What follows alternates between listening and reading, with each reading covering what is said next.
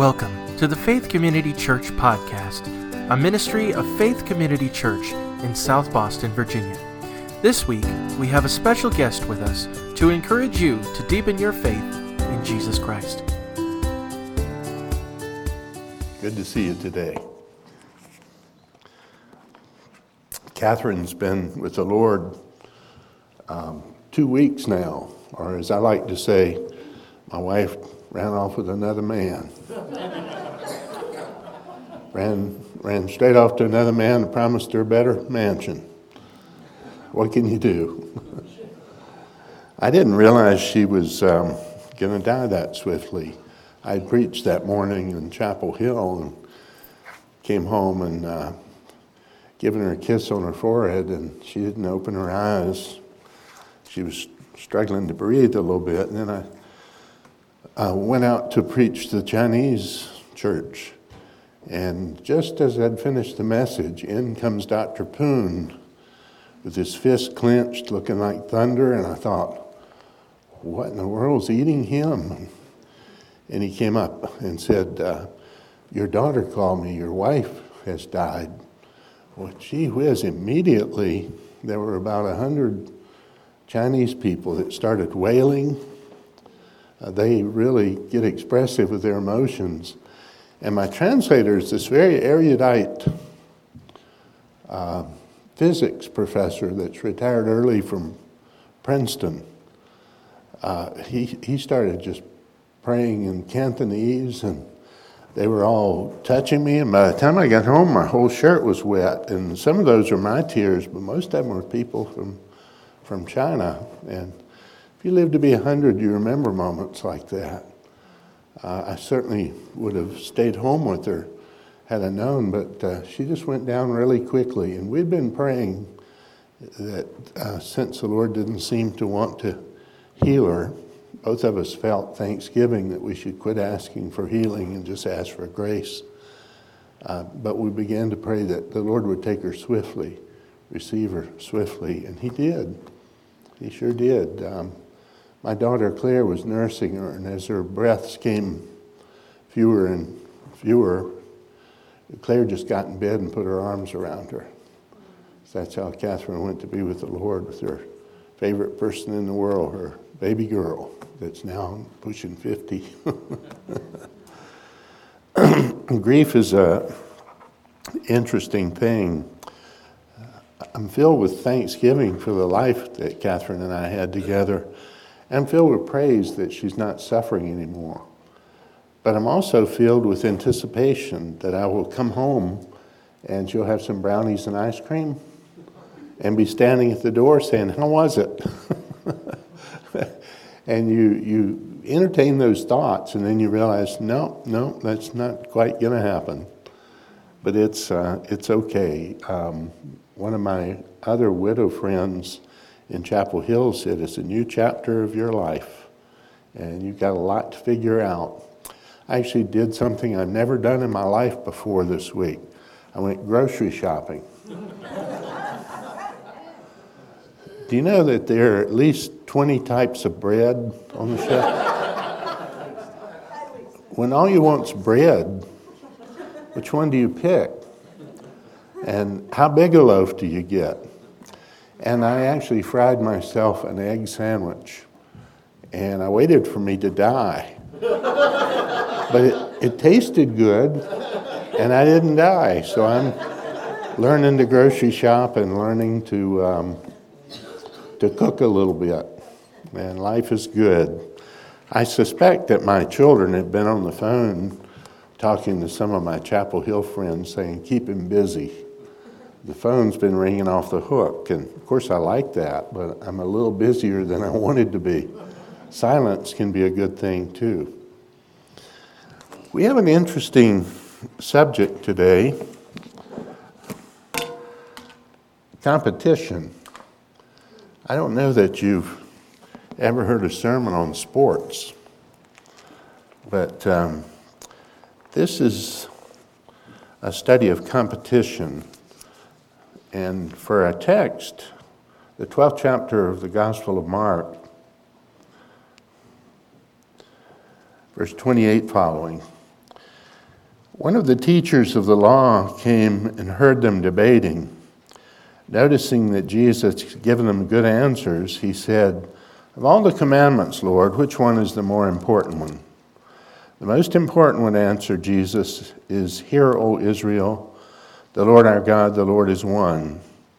You shall love the Lord your God with all your heart, with all your soul, with all your mind, and all your strength. And the second is this, you shall love your neighbor as yourself.'" Let us pray. Lord, with sports playing such a interesting role in our lives and our culture around us, give us a theology of competition. Help us to process what sports are doing in us and through us. We ask in Christ's name. Amen.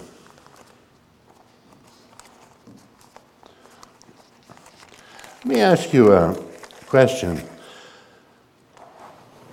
Which is the largest sports stadium in America? And how many does it seat? Anybody? Largest sports stadium in America? Got to be in Texas. That's not a bad guess, but it's actually between Michigan and Tennessee. They're in a race back and forth. They keep adding bleachers. But right now, the largest sports arena is Michigan. It seats 107,000 people.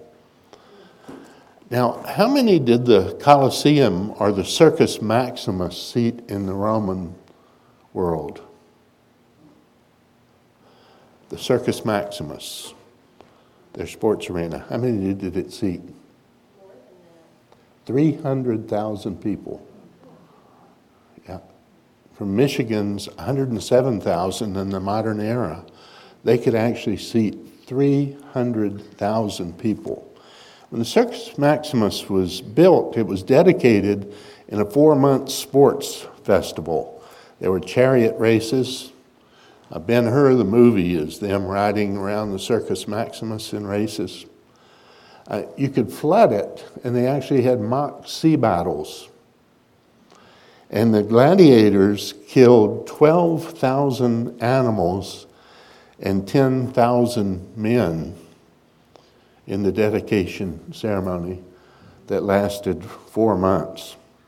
Now, Roman citizens were sports addicted. In fact, we get the word Roman holiday from that, just the government's blessing of the people to give them another day off with pay so they would be distracted from the real problems.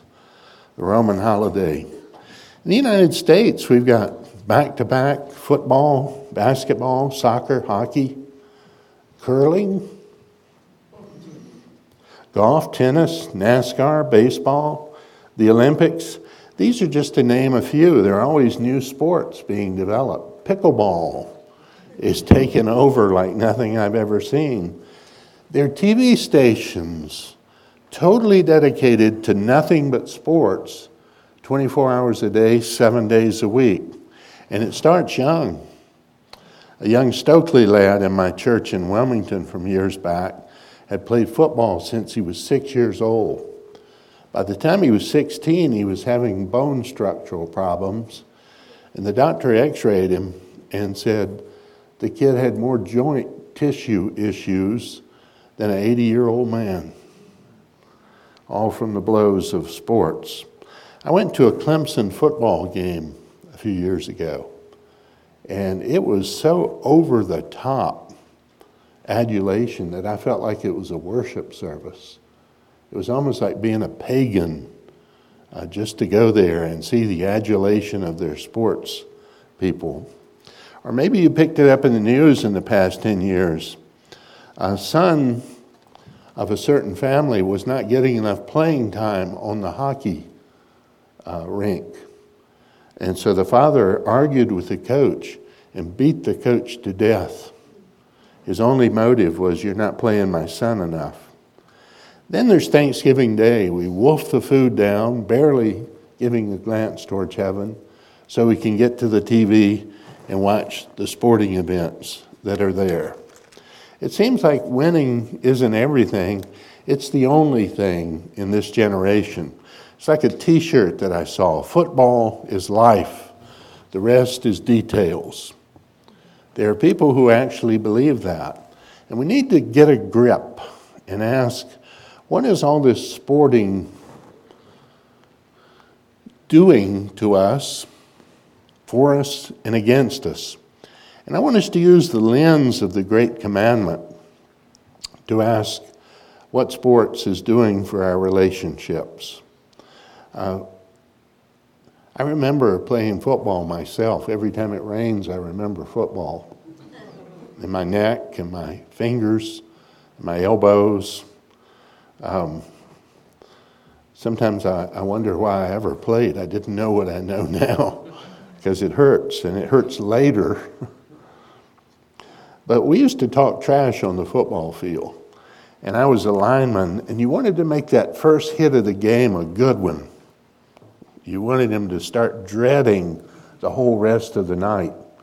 And so you would fire off the line and throw a forearm under his chin and his chest, hit him as hard as you could, and he would do the same for you. And then you begin to talk trash to each other. Hey, do you like that? I'll be here every play. There's plenty more where that came from. Do you enjoy that? I'll give you some more. Come on back the next play, and I'll knock you flat. It's just you and me, buddy. We're going to dance all night long. Now, the text says that's bad theology. There's something more going on in sports than you and me. There's a third person, and it's Almighty God. And we need to ask, what is the sport doing for or against my relationship with God? The text talks about loving the Lord with all your heart and mind and soul and strength.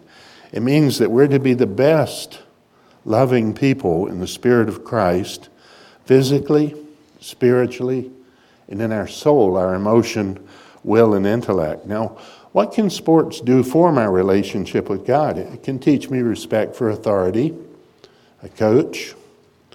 It can teach me discipline.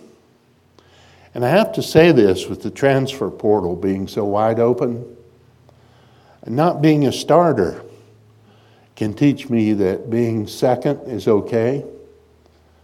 And I can help the starter by practicing with him and making him better. And I can help the team by having a backup, because he's one injury away from me being a starter. And today, there's no loyalty like that on the team. If the coach doesn't play me, I'm out of here. I'll find a coach that will play me. It can teach you sportsmanship. It can increase your witness. I was at a UNC baseball game a few years ago, and there was a real tussle going on between a guard and a little 7 or 8 year old boy. Boy had a baseball hat on for Carolina backwards. He had a bat slung over his shoulder. He wore his hair like a certain shortstop on the Carolina team. And the coach said, "You can't be here, son. You've got to get back up at the bleachers." "No, I want to be here. I have to be here," the little boy said. "Son, you can't be here. You've got to get back up in the bleachers." "No, I have to be here." "Why do you have to be here, son?" "Because he's in there, and he's coming out soon, and I want to get his autograph." And this little boy just wanted to be near his idol, his sports star. And what an influence we have as athletes or such to influence the younger generation. I'm always thankful for the Fellowship of Christian Athletes and the incredible ministry it offers there. So what can sports do, not just for my relationship with God, teaching me discipline to be the best I can be? What can it do against my relationship with God? Well, it can make you swagger. It can make you arrogant. Do you remember a quarterback of your youth, some of you older people, Joe Namath? Do you remember the book Joe Willie Namath wrote in the 1960s? "I can't wait till tomorrow because I get better looking every day." He actually wrote that book. And Joe Namath, boy, he could swagger. I hope he's become a Christian, but he was far from it in those days. Sports can make you feel no need for God. The adulation that people give you, you begin to believe it. You begin to believe you're something special and you can take care of yourself. It can also be a great distraction. At a Duke tennis match last spring, the announcer came on the air and said, "We welcome you back Sunday morning at 10 a.m. for the Duke University tennis match with the Carolina Tar Heels, the tennis match of the year. Tomorrow morning, Sunday, 10 a.m. And I thought, now Duke is supposed to be a Christian school. And here they are profaning the Sabbath, saying, "Oh, forget church. Where you want to be is here in the arena."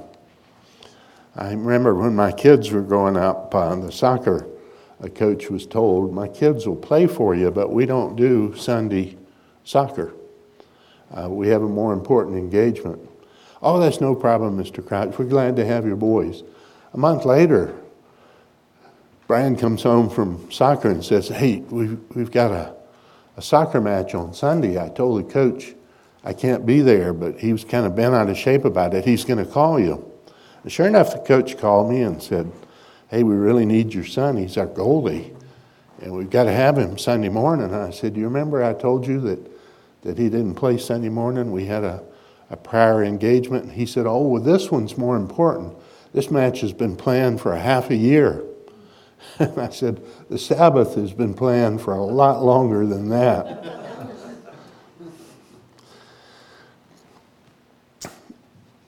Sports can also help you lose your priorities. Interesting, we've had a snow day today. Didn't really stick, but I've seen 2 feet of snow on the ground.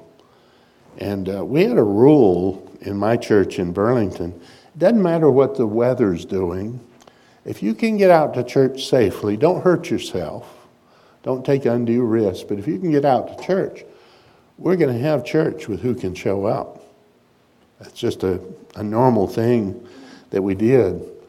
Now, often you would be at that service, and instead of having 200 people, you would have 20.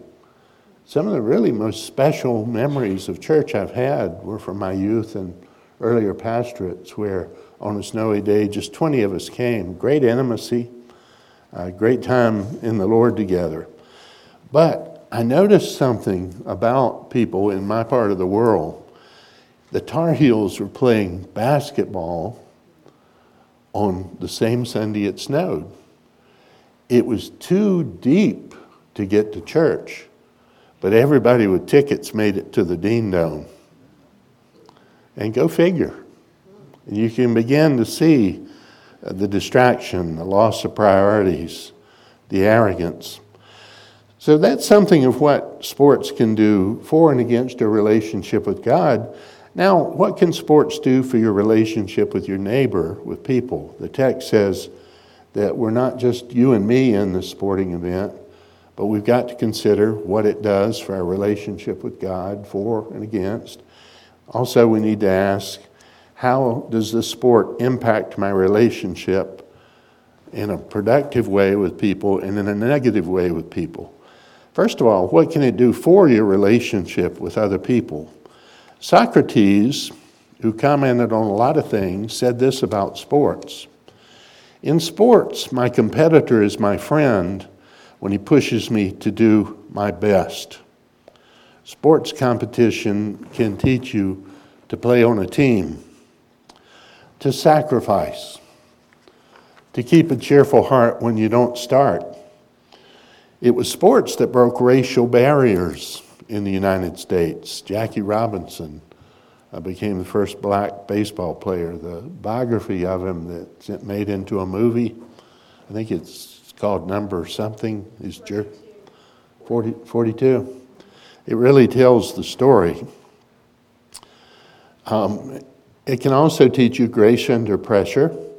It can teach you to control your temper. It can teach you to have dignity when you've been defeated. It can teach you a lot about human relationships. But what can it do against your relationship with God? Well, take boxing. The purpose of boxing is to take a person who's made in the image of God. God looked on what he made and he said, behold, it's very good. And you get with that very good creation of God, made in his image. And what's your purpose in boxing? To hit the image of God in that person as hard as you can with your gloved fist and deface him or knock him out. I was invited to Messiah College a few years back, and I was supposed to be speaking in chapel 2 weeks, but then they threw in a third event, a debate between a PE professor on sports and sports addiction. And I really wasn't that interested in the subject, but I thought, I can do that. And we found out pretty quickly that he and I agreed that the purpose of sports was to glorify the Lord, to help me mature in my relationship with Christ, and to help me love my neighbor in making him a better athlete as he makes me a better athlete on the field. And what we agreed about was this: head-to-head sports tend to be on the edge of Christian acceptability. A sport where your purpose is to drive the other person off the field, to knock them down, to hurt them, to overcome them with force and violence, is really on the edge of the Christian ethic. Dwight David Eisenhower retired near Messiah College on a dairy farm. And he gave a lot of money to Messiah College, and they named a gym after him, the Eisenhower Gym. And there's a quote of Eisenhower on the wall inside that gym. It says this: "The true purpose of sports is to prepare young men for war." Now, I realize that a sport like football has taught me a lot of things that have been very valuable in life. And there is a time for war when you say to another person, you will not come here. You will not cross this line. That behavior is unacceptable, and I will oppose you with all the strength I have and I can muster. And so I have to caveat saying head-to-head sports aren't within the Christian ethic by saying, really, some head-to-head sports are necessary because it teaches you skills of war that you might need in a troubled time. But I am convinced of this. And the professor there at the university and I really agreed on this point. It's side-by-side sports that really fall under the pale of Christian sports. Sports where, like in track, I compete with you side by side. I don't run into you. I don't try to knock you out. I just try to best you. And there are plenty of side-by-side sports. Certainly tennis could be in that. Soccer on some level, though you can play soccer pretty violently today, can't you?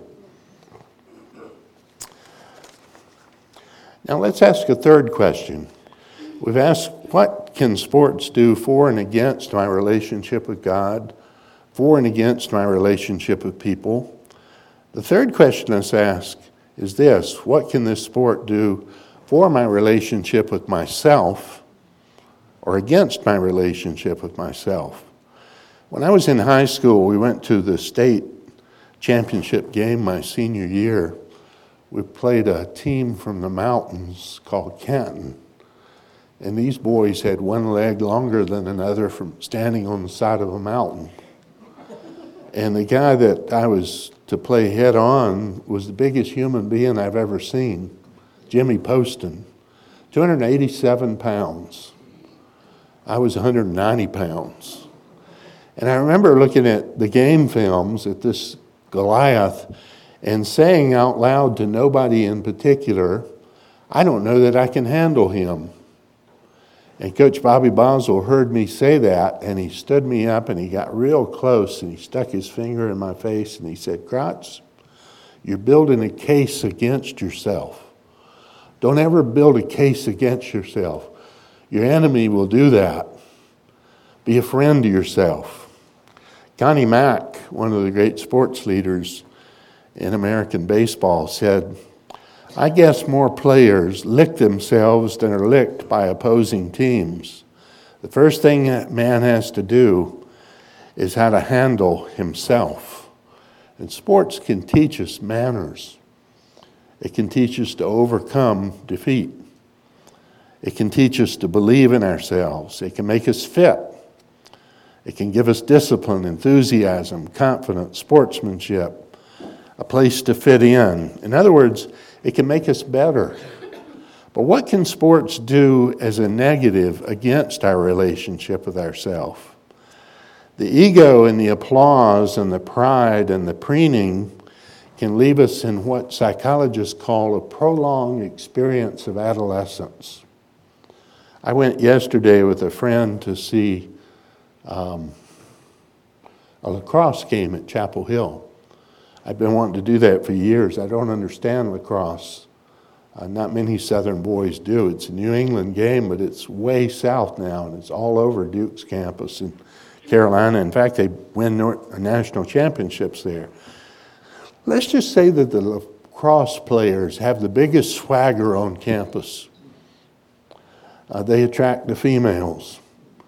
And they're all blue-eyed, blonde-haired, usually from very wealthy families. And they look down on others in their cockiness.